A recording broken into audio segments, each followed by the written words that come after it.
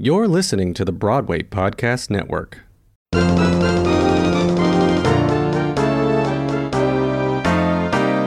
Hey everybody, it's Adam, live and in person for you. Hey everybody, it's Adam, wonder who he'll interview. Hey everyone, it's Call Me Adam. I'd like to take a moment to thank you for tuning in to my show. I'd also like to give a special shout out to my Patreon family for supporting this podcast on a deeper level. If you want to support this podcast even more, become a member of my Patreon family, where you can get a variety of backstage perks. Visit patreon.com/callmeadamnyc for more information.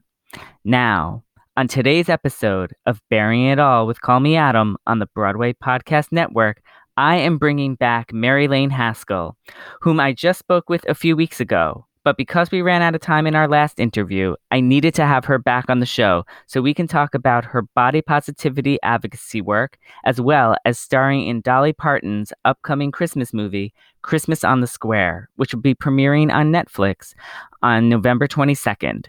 So don't go anywhere. We'll be right back with Mary Lane Haskell. Hi, Mary Lane. Hi, Adam. How are you? I'm well. How are you? I'm so happy to be back. Oh my God, I'm so happy to have you back.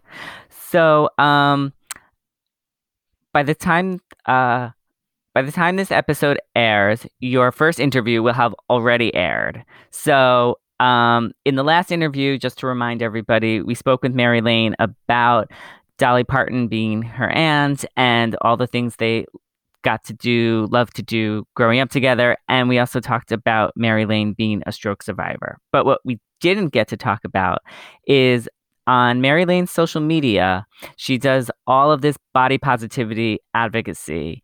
And we're going to talk about that. But first, let's start things off fun and light again. And we'll talk about your starring in Dolly's new Christmas movie, Christmas on the Square, which is coming to Netflix.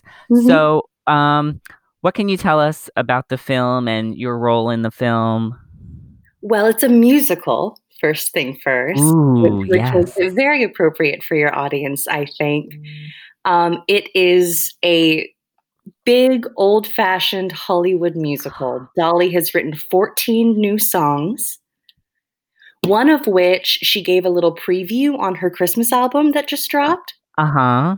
The title song from the musical Christmas on the Square. Uh-huh, yes. The others are 13 songs that no one has heard before. Oh my gosh. And we're very excited about it.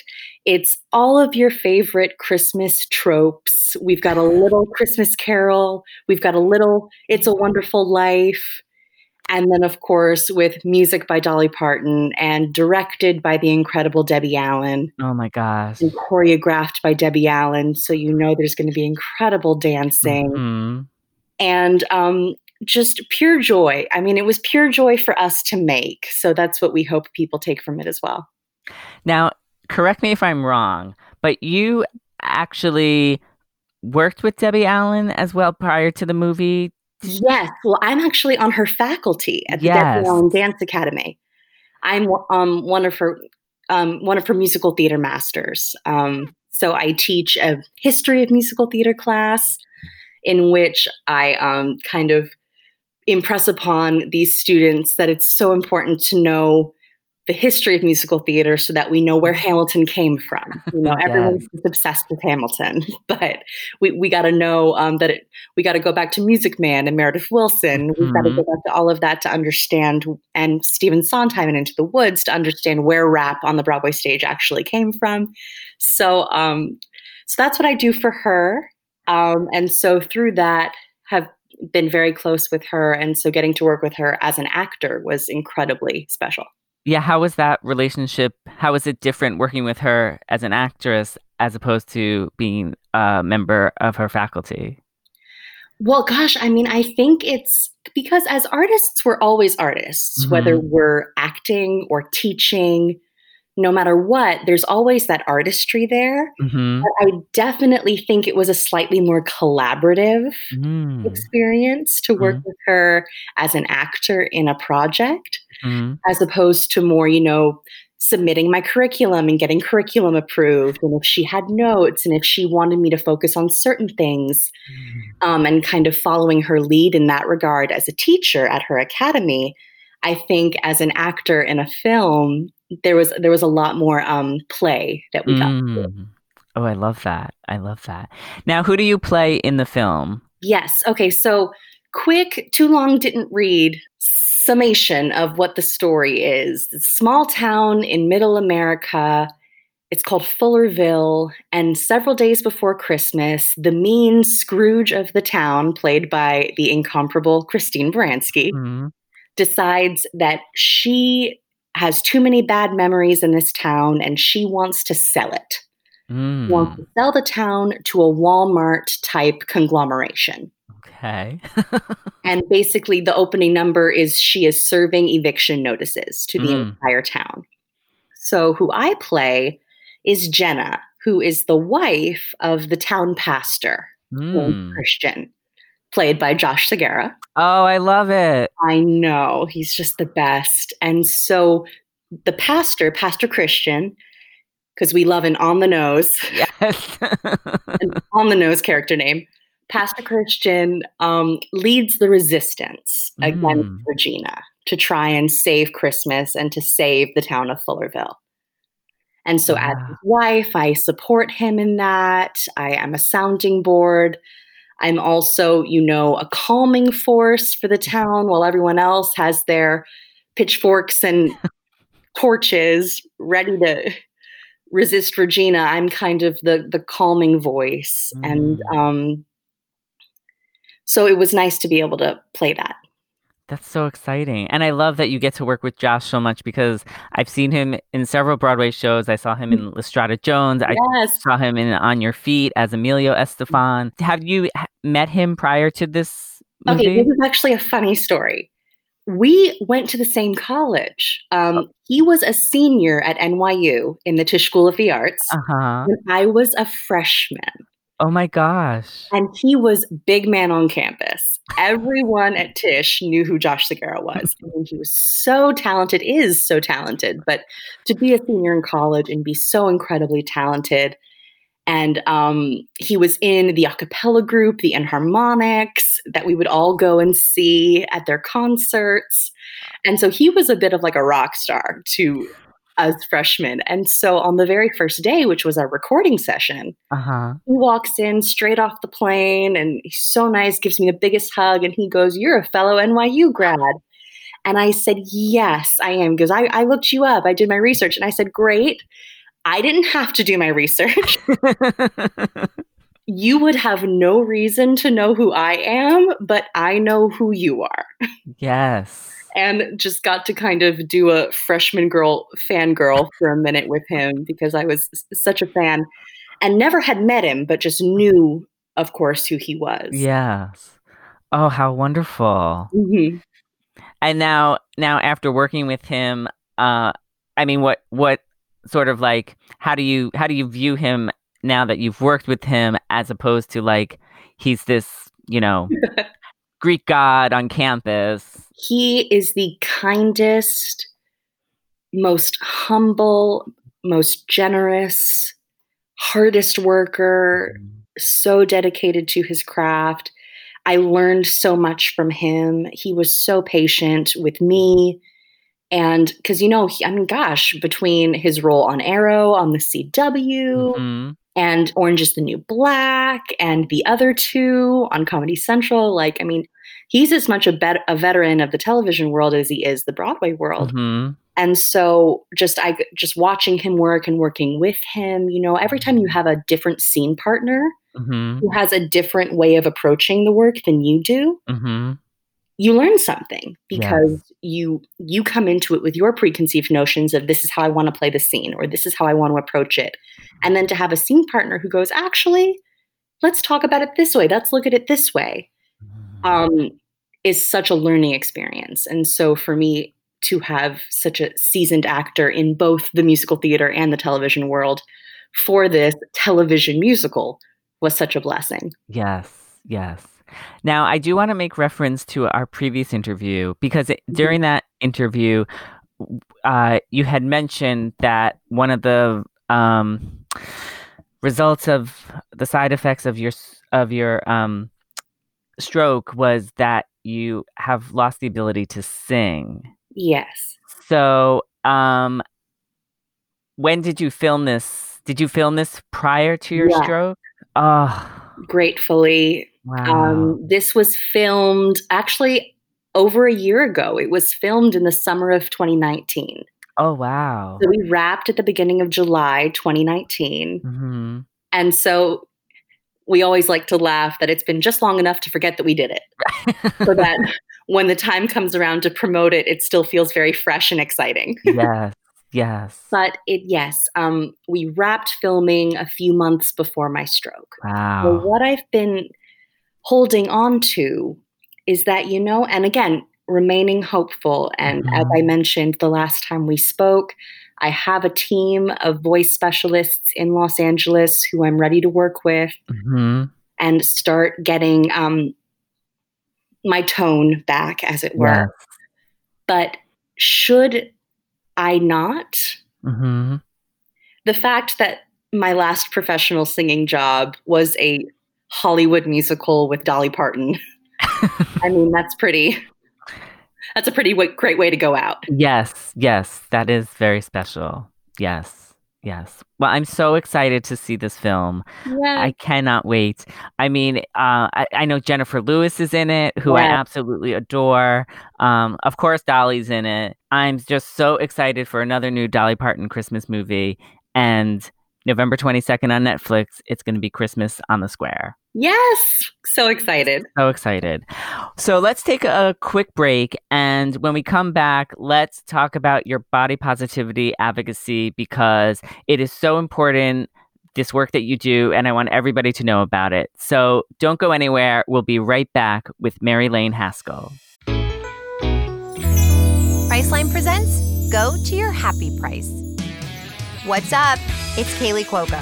When it comes to travel, we all have a happy place. You can see yourself already there. It's beautiful. It might be sunny and sandy for some, neon and urban for others, deserts or rainforests or hiking trails. With Priceline, you can get to your happy place for a happy price with deals you really can't find anywhere else. Like up to 60% off select hotels to Costa Rica or 5-star hotels for 2-star prices in Cabo. Go to Priceline.com and travel to your happy place for a happy price. All right, see ya. I'm off to Miami. No, actually, wow, look at that. No, I'm going to Hawaii now. Ooh, Cancun looks nice. You know what? Belize looks pretty nice this time of year. Or, Palm Springs. Go to your happy place for a happy price. Go to your happy price, Priceline. Hey y'all, my name is Mary Lane Haskell and you're listening to Bearing It All with Call Me Adam. And now we're back.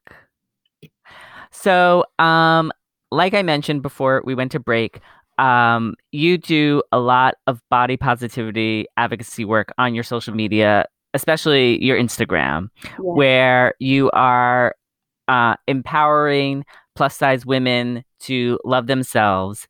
And you have your Supersize the Look, where you put a picture of you dressed in the same clothes as somebody else. You know, usually a some celebrity, size or thinner celebrity. Yeah. Yes. So, how did you? First of all, how did you come to start this series on Instagram, and how did you come to just accept yourself and love yourself? And well, we'll start with the series.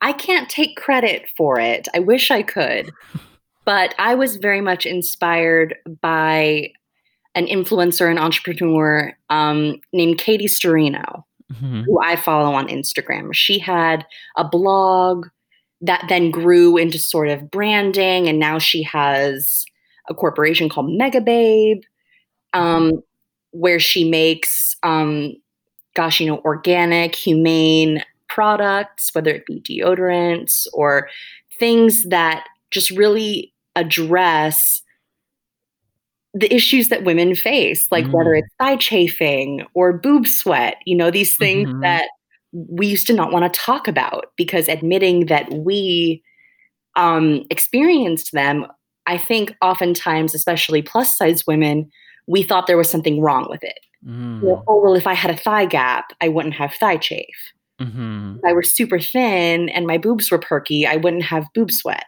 So I don't want to talk about it because I don't want to admit that there's something wrong. Quote, wrong.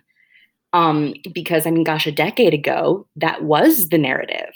But Katie has done such an incredible job changing that narrative and being like, no, all women, no matter your body, experience these things. Yeah. And so I'm such a huge fan of hers, and Supersize the Look is actually her creation. Okay. And so when I was, when I came to Mississippi for quarantine, and I was, looking at my big closet of clothes, because of course I didn't pack. Like, oh gosh, we all thought back in March, we thought it'll be 2 weeks. Right. And so I packed a couple pairs of leggings and a couple t-shirts and was like, I'm just going to have a little vacay. I was not prepared for it to be, gosh, almost 7 months later. So I was going through my closet here in my parents' house to see what clothes I had. And as something to kind of keep me active and to keep me engaged, I started looking and saying, okay, so what outfits can I recreate? Like, how can I supersize the look?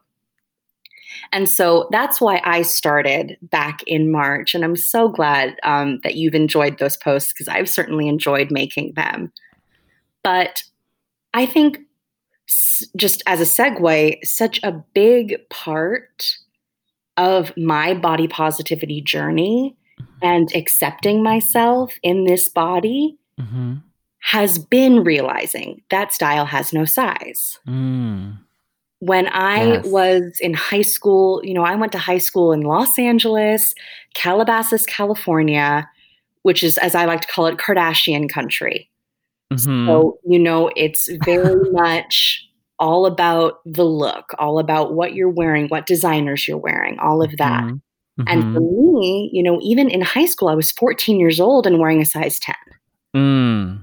And so I was like, oh gosh, how do I can't wear the low-rise Frankie B jeans, if anyone's listening, and remember the Frankie B low-rise jeans. Lord, I hope we burn them all. But I can't wear these styles. So I, when my mom would take me to Bloomingdale's or whatever to get clothing, my options were always more limited. And that made me feel less than. And I've always loved clothes. I've loved fashion. And so feeling limited in a plus size body by the fashion industry, there was always a sense of shame there. But gosh, where we've come now in 2020, the brands that are doing inclusive sizing, it's unbelievable. And it's so exciting. I mean, J. Crew has up to a size 24.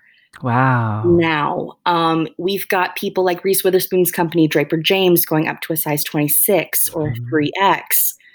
We have Eloquii, that is a exclusive plus size clothing brand that goes all the way up to a size 30, I think, in some styles.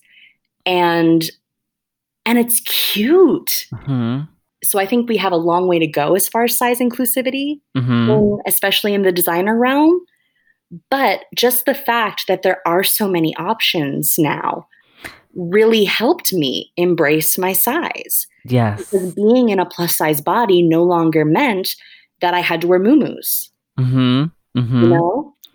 There were tailored blazers. There were tailored dresses that snatched the waist. There were things that made you feel good in your body. And that's what it's all about. It's about feeling good in your body and not about chasing a body that someone else says you should feel good. Only if you have this body. Because, gosh, going back to college and again, being in a BFA program for a musical theater, degree at NYU, Tisch School of the Arts, I mean, looking at Broadway, you know, we joked, we called it Broadway shape. You don't see many plus size people on Broadway.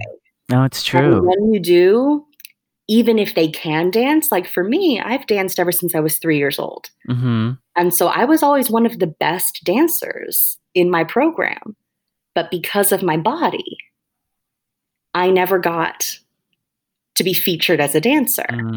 My junior year, I was cast in the main stage musical. We did the Who's Tommy. Oh my God, that's my favorite show of all time. Right? Actually starring Nick Walker as Captain.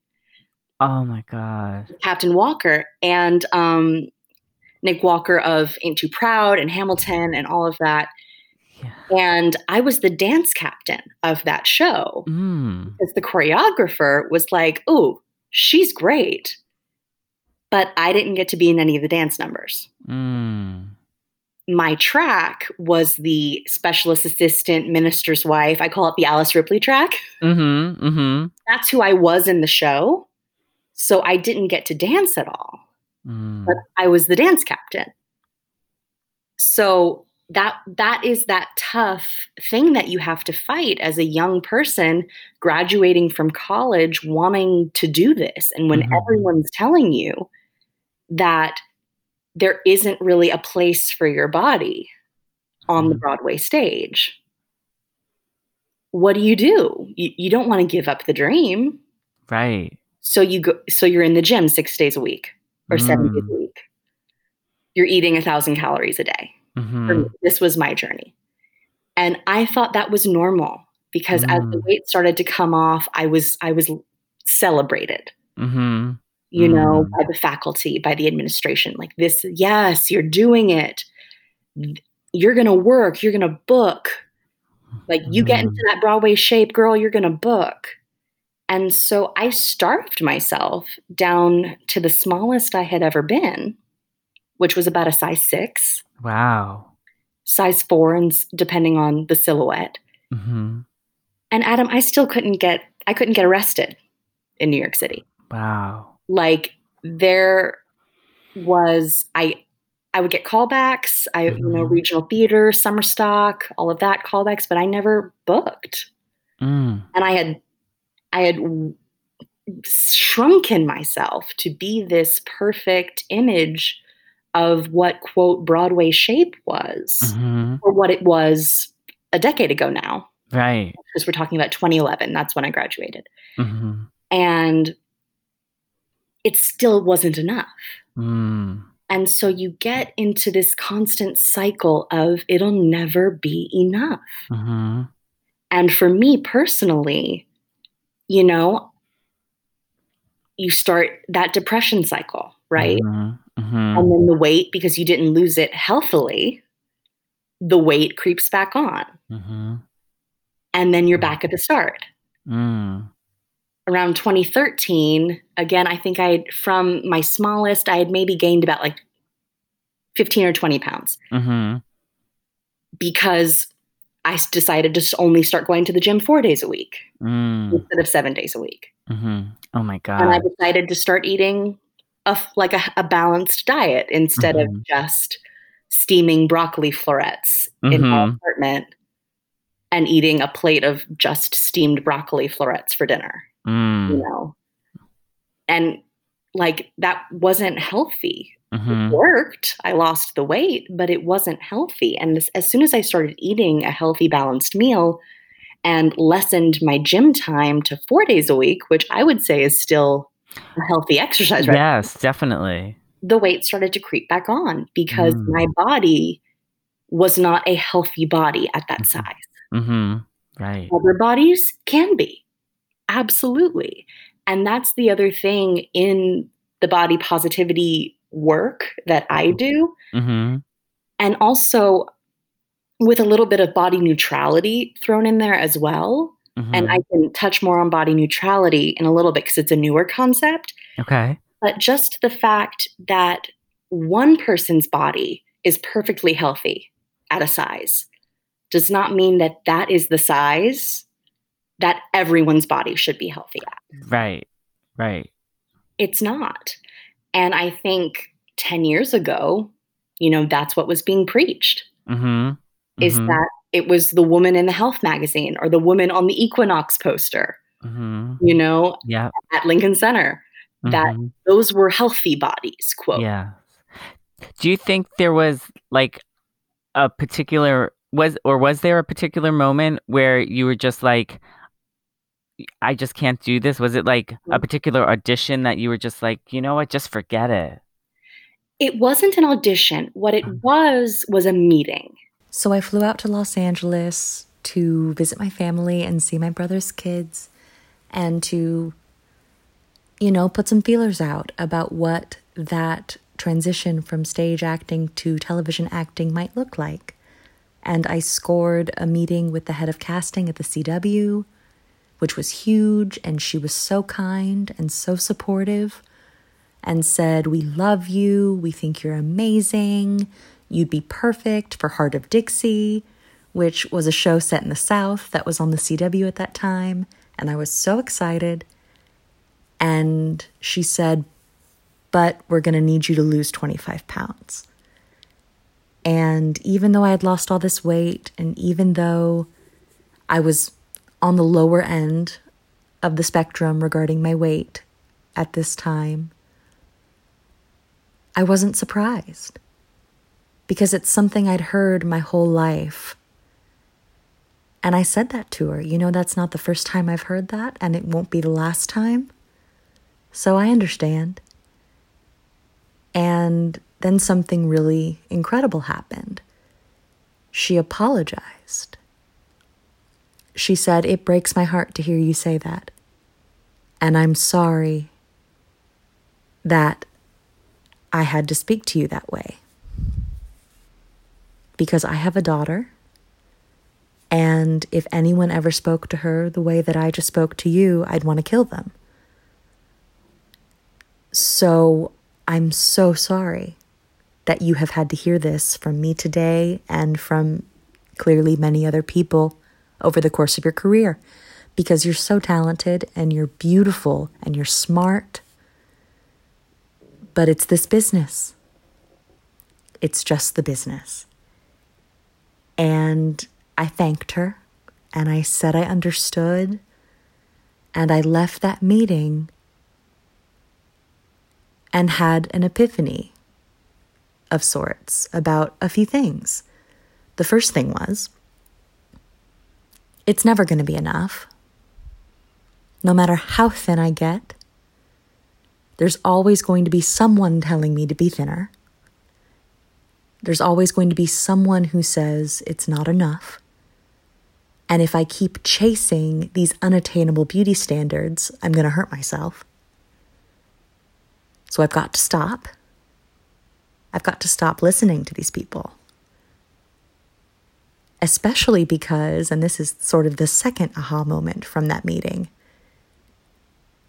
how screwed up, pardon my French, but how screwed up is a set of beauty standards if even the person whose job it is to enforce and uphold those beauty standards knows that they're wrong and feels guilty and sorry about enforcing them. So it was in that moment that I knew it's not me. I'm not the problem. The beauty standards are the problem. These unattainable standards of beauty are the problem.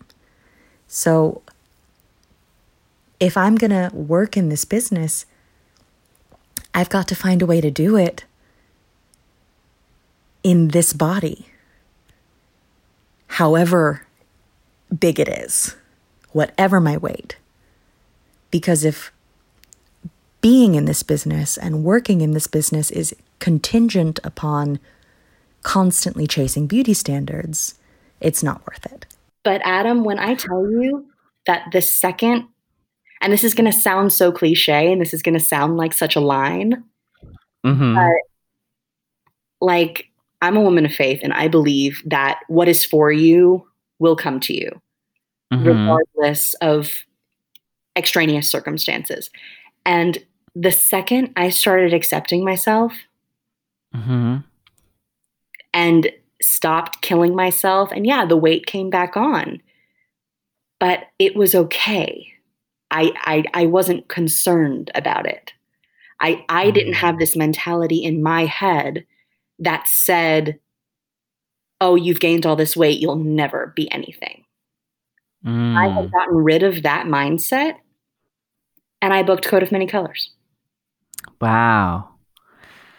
It really is true. I mean, once you start learning to love yourself, yes, everything else falls into place. And from there, it's just, you know, that was sort of like that 2015 area was when I really dedicated myself to this work and to this advocacy.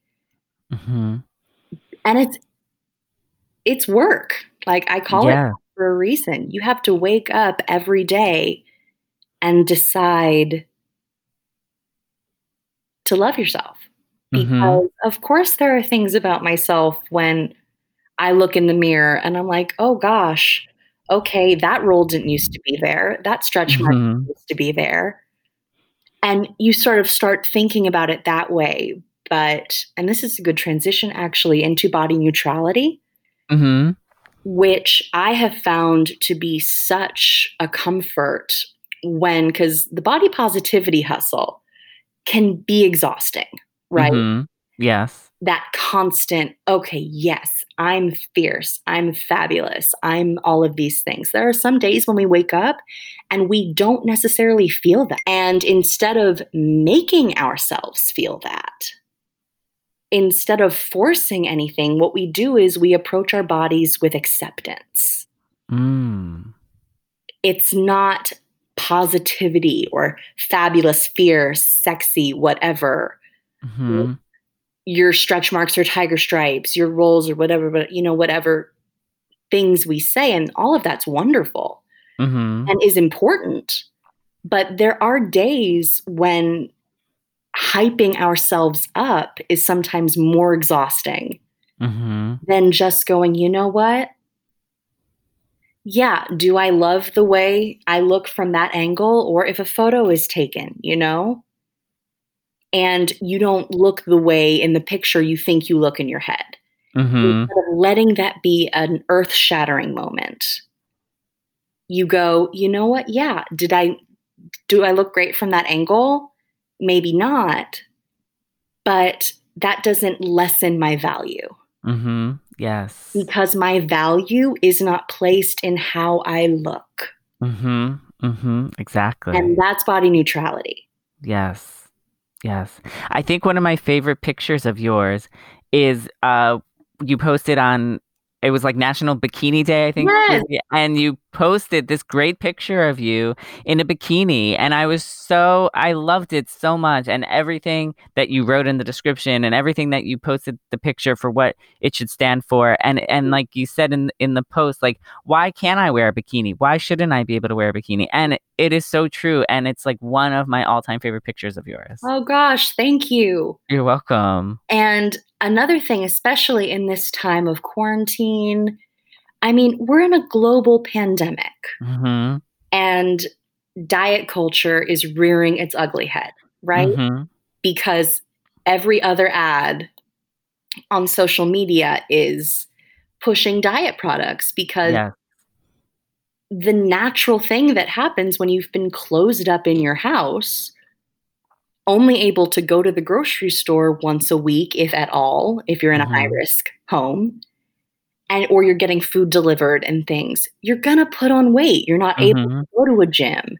And if you don't have a home gym, you're having to just make do to move your body however you can move your body. Yes. Feel good. And so everyone's priorities have shifted during this time. Let's take one more quick break. And when we come back, let's play a game and do some rapid fire questions. And then I'll end with my famous question just to lighten things up a little bit. So don't go anywhere. We'll be right back with Mary Lane Haskell. Febreze is a proud partner of Can't Cancel Pride. However you choose to express yourself, Febreze has the perfect scent to make your home even more fabulous in your own unique way. Have an amazing Pride from Febreze. And now we're back. So let's play a game that I have called Good Golly, It's Dolly. I love it already. Let's go. So in this game, I'm going to list a Dolly Parton song, and you are going to tell me the first thought or memory that comes into your head about that song. The first song is going to be The Seeker, because that was the first Dolly Parton song I ever heard you sing. Yes. It's, childhood is the first thing that comes to mind. That song was on a cassette tape, a mixtape that she made for my father. She called it his happy tape. Oh my God. And he would play it in the car all the time. And that's the first time I heard it. And then when Dolly and I would get together, she'd sing it and we'd sing it together. Aww. Play her guitar, play her nails, and we'd sing it together. So that is a song that is very near and dear to my heart. So good one. I love that. The next one is Down from Dover.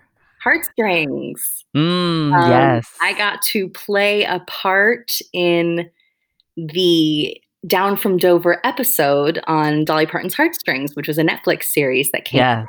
And it is just such an incredible story and a beautiful story. And the fact that it was never released in the United States as a single, because it was about an out-of-wedlock pregnancy and the airwaves in the United States wouldn't play it. I think it's such a crime. Yeah. For that reason, not a whole lot of people know that song. So if you're listening to us talk about Down from Dover, going, who is she? Go on your Spotify or your Apple Music or whatever you listen to and listen to Down from Dover. It's just the most haunting, beautiful story. Yes. It's on her Little Sparrow album, and it's the 3-disc set. I think it's called It's Dolly. Oh my gosh, you're an encyclopedia. I love it. I mean, she's one of my top 5 favorite artists. So, of course. Here You Come Again. Oh my gosh, one of my favorite lyrics in all of Dolly's canon.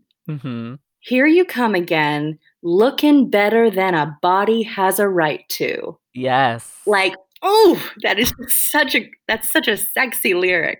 Yes. It's so true. Like when you see somebody, especially if it's an ex, I'll never forget like reuniting with an ex and just, he looked so good. And I'm like, no, you're not supposed to look good. You're supposed to look horrible. But I can feel better, but looking better than a body had a right to. So I feel that. I feel that deeply. Yes. I love that line. Of course, I Will Always Love You. Oh, gosh. I mean, iconic, beautiful song. But what I love about that is the story that proves what a good businesswoman she is and what a brilliant businesswoman she is, in that Elvis Presley wanted it. Yes. And she wouldn't sign away the publishing.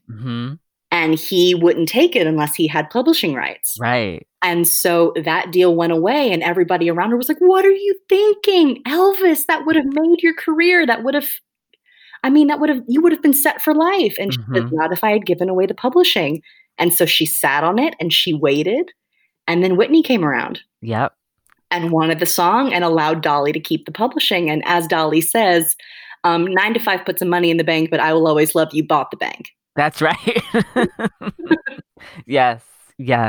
Oh my God. And what Whitney did with that song, I mean, my gosh, it's extraordinary. It's so different. I feel like what Elvis would have done with it would have been too similar. Yes. To what Dolly did with it. Oh yeah. And so I feel like those two renditions might have canceled each other out. Yes. Whereas both Whitney and Dolly's are iconic in their own way. Yes. I mean, like Dolly said, it was already a #1 hit for her. Exactly. So, and then Whitney, I mean, just took it to a completely different level. Right. And I love listening to both versions because they are so different. And I mean, Whitney has that powerhouse vocal and I love that and all that. Yeah. Yes. And I do love that Dolly has re-recorded that song over the years, and every time she records it, it's just slightly different. I mean, she has it as a duet with Vince Gill. Yes. It's a slightly different take. She's always using new energy and new inspiration into her music. Yes. And it's such a testament to how her music is so timeless. Yes, exactly. The last song in this game is I Just Might from 9 to 5, the musical. Yes. Well, as far as a memory, I got to be with Dolly in London at the premiere of 9 to 5 on the West End. Oh my God. So I love that show, and I think it did not get its due on Broadway. No. Well, that's the whole game. You did a very good job. I love it. We'll play it forever. Yes. I mean, and there's a catalog of music that I could keep going forever. I just listened this morning to a Dolly Parton album that I hadn't heard called Bubbling Over. It's on Spotify from her. I mean, it's from like the 70s. Mm-hmm. And I love her whole catalog, but it's so great to hear that style of music, especially at that time. Oh, sure. It's so great. Well, let's do a few rapid fire questions. Let's do it. Favorite scent or smell? Oh gosh, like in life or like a perfume? I'm going to let you take it however direction you want. Okay. In life, freshly baked chocolate chip cookies. Yes. And since you mentioned it, what would be your favorite perfume? Angel. Thierry Mugler. I love it. Favorite lipstick color? MAC Ruby Woo. Favorite cereal? Cinnamon Toast Crunch. Honey. Yes. Favorite game? Like board game? This one's going to be board game, and then precursor, the next one's going to be game show. Oh gosh, game show. Okay. Well, board game, I think it would have to be a toss-up between Clue and Risk. Ooh, yes. Yeah. I have not had anybody mention Risk, and I used to love Risk growing up. I mean, I love Clue too. The Haskell fam gets brutal playing. Oh, I love that. I love that. Well with us. Are you a Golden Girls fan? I am. Well, they have Golden Girls Clue, which I have. Yes, I've seen that. So much and then fun. I also just recently, for my nephews who are here with me right now, bought Harry Potter Clue. Oh, love it. Hogwarts, and it's so cool. Oh my God, I love that. And favorite game show? Game show, gosh, I think I would have to say Family Feud. Yes. Because I just love the dynamics of the families. And like watching if someone gets something wrong and then how they interact with each other or how they celebrate when someone gets something right. Yes. So not only is it a fun game show, but just watching the family interactions is always so fun. I love that. We need a special Family Feud episode of the Haskells versus the Partons. Oh gosh, that would be a mess. That would be incredible to watch. So if the producers of Family Feud are listening, get that going. And your go-to karaoke song? Oh my gosh. There are several, but lately I've been sticking with Sin Wagon by the Dixie Chicks. Oh, nice. Yeah, it's a crowd pleaser. Yes.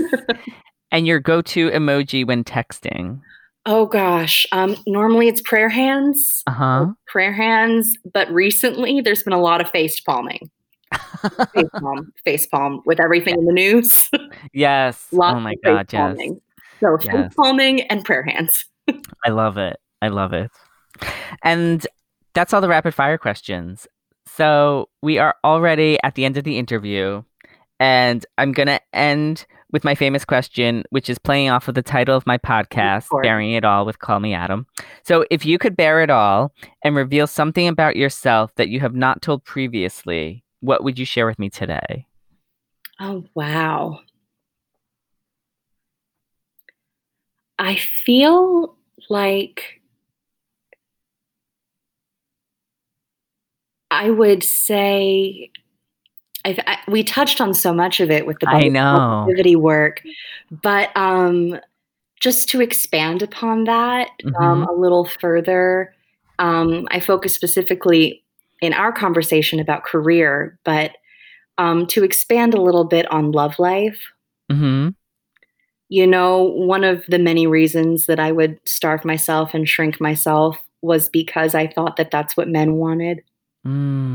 You know, how many times that I would be dating someone or hoping to date someone, and next thing I knew, they were with someone half my size. And just that burden and that baggage that I carried, that I would never find love and I would never be loved by someone until I fit this ideal. That for me was always unattainable. And that's just not true. It's just not true. Because any person who only loves you for that, for your body being a certain size, they don't really love you. No, that is definitely 100% true. And for me, I would rather be alone and just like the fierce aunt to my babies. Yes. Than to force my body into a shape that would appeal to a man who when my body fails, because all bodies do, skin sags, boobs sag, like life happens. And if all that was appealing about me to that man was my body, when that eventually faded, to find myself in a more shallow relationship, I'd rather be alone than find myself in that position. Yes. And there's a certain power in that for me. Definitely. Because also then the men that you attract will be ones that are going to love you for you because you already know that you're not going to accept anything less than that. This is who I am, and you're going to love me for me. Exactly. It goes back to, which I mentioned in the previous interview, Dolly's song, Just the Way I Am. Yep. This is just the way I am.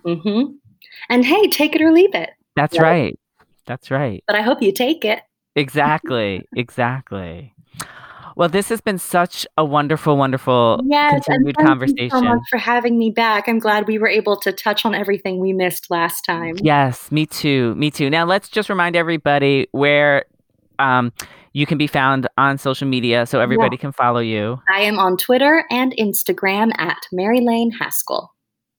Great. Well, everybody subscribe to her social media because you will love her postings, and you'll get to see all this great body positivity and what's the new term? Body neutrality. Body neutrality work that Mary Lane does. It's a cocktail of both. Yes. On my feed. Love it. And just also remember, here at the Broadway Podcast Network, we have over 70 theater and art related podcasts, so keep listening. He'll get the dirt and the scoop and the story, for he happens to be in the know. Just ask anybody who's had Adam lives for the business of show. CallMeAdam.com. Find more episodes of Bearing It All with Call Me Adam everywhere you stream podcasts. For my print and video interviews, visit my website, callmeadam.com. Follow me on social media at CallMeAdamNYC on Facebook, Twitter, and Instagram. And finally, if you really want to get involved, support my podcast on a deeper level by becoming a member of my Patreon family. Visit patreon.com/callmeadamnyc. There, you'll get a variety of backstage perks, including advance notice of interviews, the ability to submit a question to my guests, and everyone's favorite, swag.